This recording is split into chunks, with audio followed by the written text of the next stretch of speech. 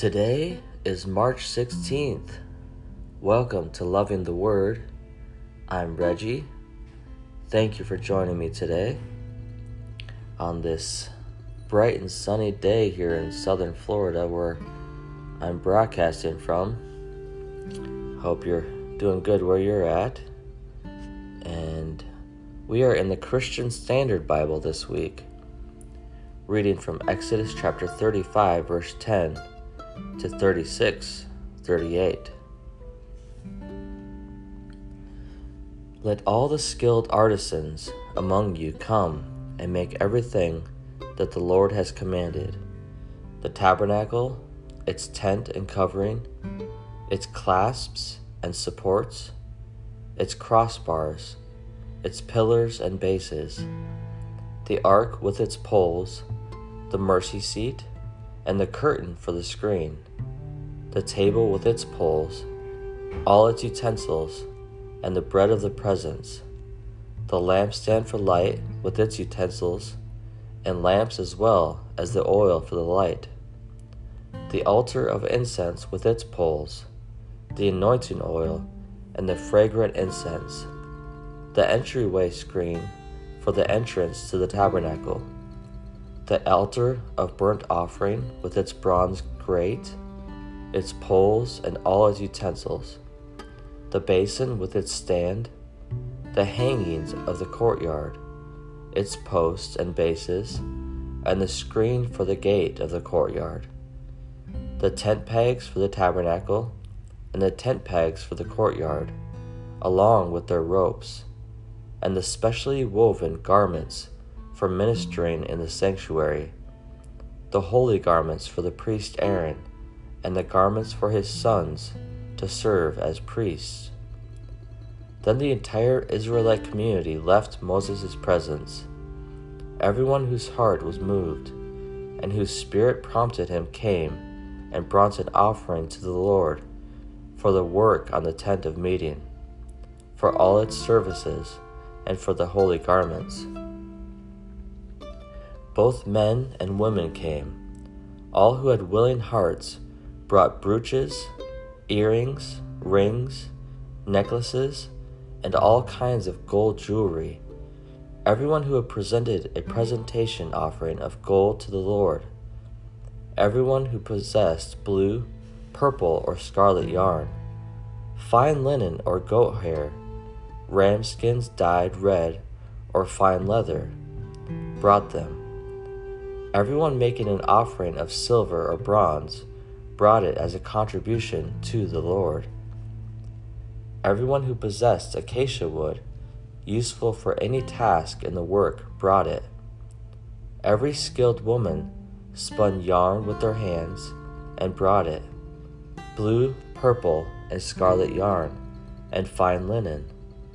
And all the women whose hearts were moved spun the goat hair by virtue of their skill. The leaders brought onyx and gemstones to mount on the ephod and breastpiece, as well as the spice and oil for the light, for the anointing oil, and for the fragrant incense. So the Israelites brought a freewill offering to the Lord. All the men and women whose hearts prompted them to bring something for all the work that the Lord, through Moses, had commanded to be done.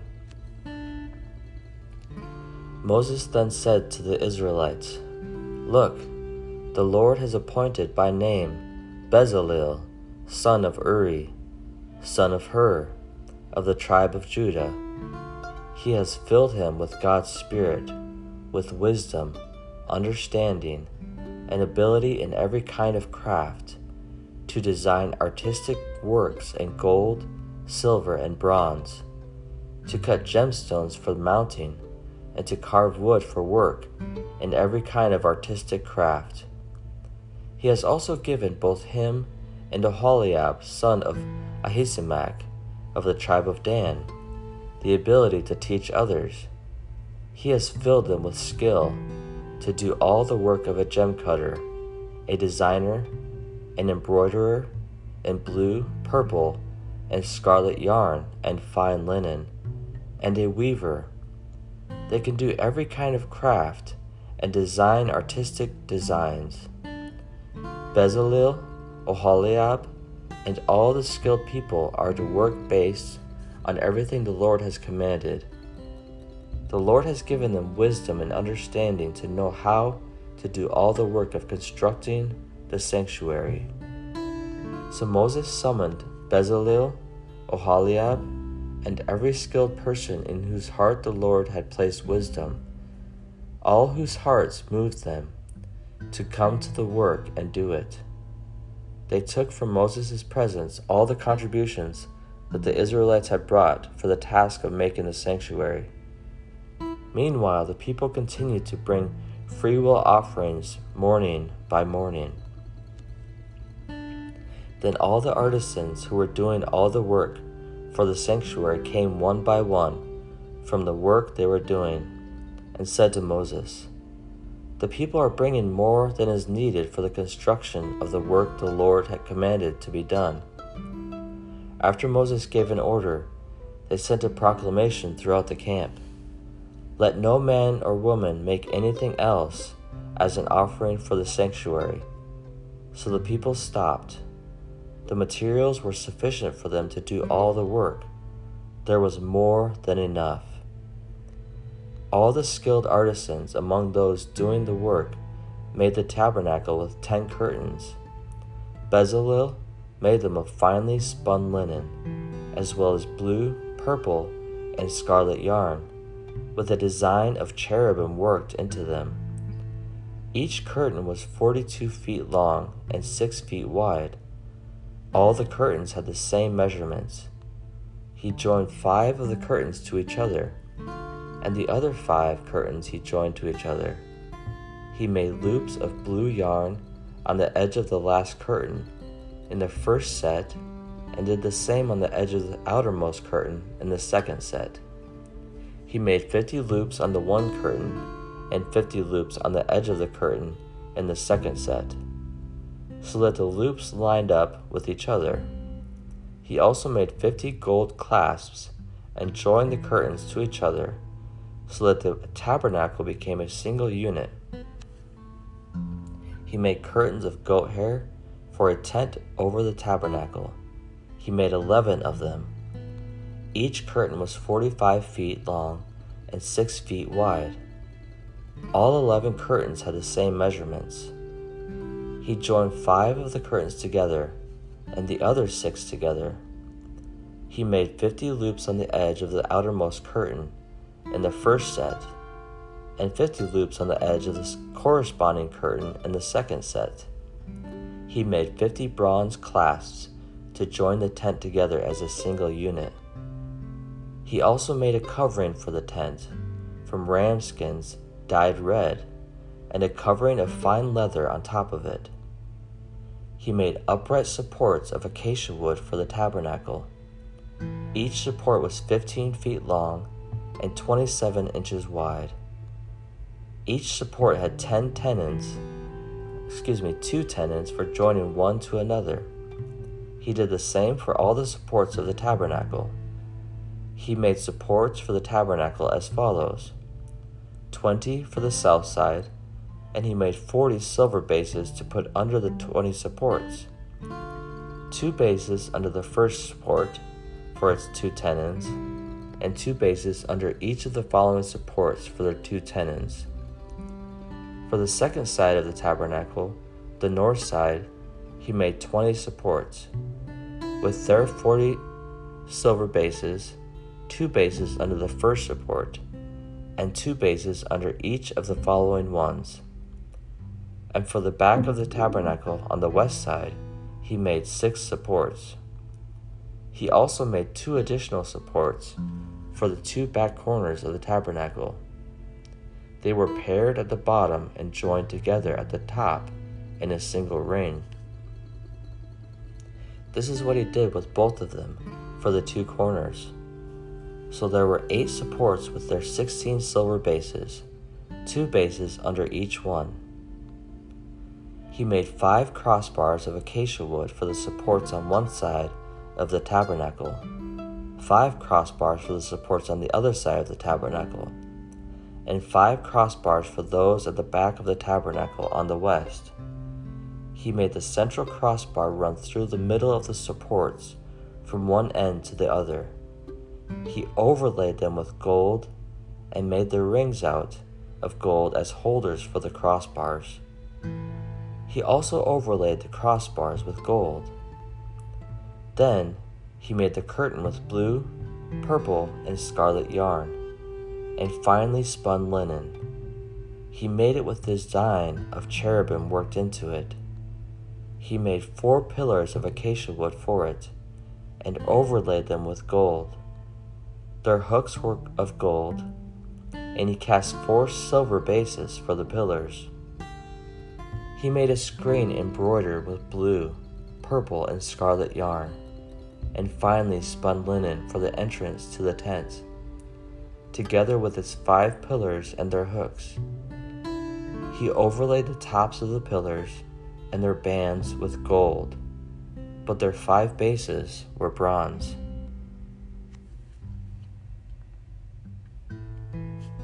Matthew chapter 27, verses 32 through 66.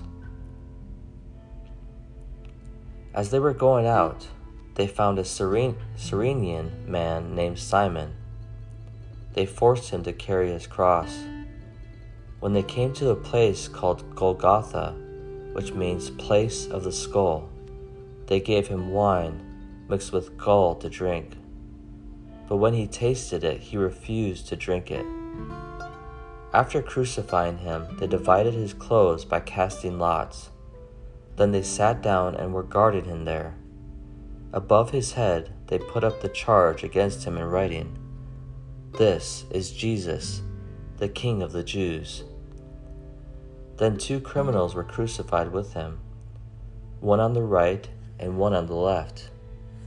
Those who passed by were yelling insults at him, shaking their heads and saying, "You who would destroy the temple and rebuild it in 3 days, save yourself. If you are the Son of God, come down from the cross." In the same way, the chief priests with the scribes and elders mocked him and said, "He saved others, but he cannot save himself. He is the King of Israel. Let him come down now from the cross, and we will believe in him. He trusts in God. Let God rescue him now, if he takes pleasure in him. For he said, 'I am the Son of God.'" In the same way, even the criminals who were crucified with him taunted him.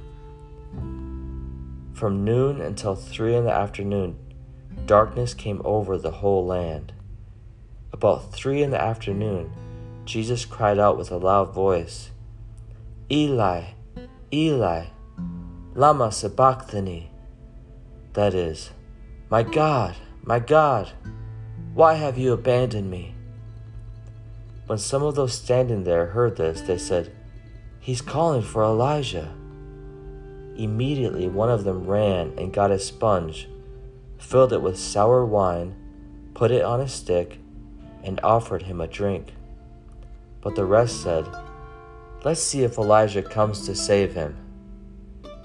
But Jesus cried out again with a loud voice and gave up his spirit. Suddenly, the curtain of the sanctuary was torn in 2 from top to bottom. The earth quaked, and the rocks were split. The tombs were also opened, and many bodies of the saints who had fallen asleep were raised. And they came out of the tombs after resurrection, entered the holy city, and appeared to many. When the centurion and those with him who were keeping watch over Jesus saw the earthquake and the things that had happened, they were terrified and said, "Truly this man was the Son of God." Many women who had followed Jesus from Galilee and looked after him were there, watching from a distance. Among them were Mary Magdalene, Mary the mother of James and Joseph, and the mother of Zebedee's sons. When it was evening, a rich man from Arimathea named Joseph came, who himself had also become a disciple of Jesus. He approached Pilate and asked for Jesus' body. Then Pilate ordered that it be released. So Joseph took the body, wrapped it in clean, fine linen, and placed it in his tomb, which he had cut into the rock. He left after rolling a great stone against the entrance of the tomb. Mary Magdalene and the other Mary were seated there, facing the tomb. The next day, which followed the preparation day, the chief priests and the Pharisees gathered before Pilate and said, "Sir, we remember that while this deceiver was still alive, he said, 'After 3 days I will rise again.' So give orders that the tomb may be made secure until the 3rd day. Otherwise his disciples may come, steal him, and tell the people, 'He had been raised from the dead,' and the last deception will be worse than the first." "You have a guard of soldiers," Pilate told them. "Go and make it as secure as you know how." They went and secured the tomb by setting a seal on the stone and placing the guard. Psalm 34, verses 1 through 10. Concerning David, when he pretended to be insane in the presence of Abimelech, who drove him out, and he departed. I will bless the Lord at all times. His praise will always be on my lips. I will boast in the Lord. The humble will hear and be glad. Proclaim the Lord's greatness with me. Let us exalt his name together. I sought the Lord, and he answered me and rescued me from all my fears. Those who look to him are radiant with joy. Their faces will never be ashamed. This poor man cried, and the Lord heard him and saved him from all his troubles. The angel of the Lord encamps around those who fear him and rescues them. Taste and see that the Lord is good. How happy is the person who takes refuge in him. You who are his holy ones, fear the Lord, for those who fear him lack nothing. Young lions lack food and go hungry, but those who seek the Lord will not lack any good thing.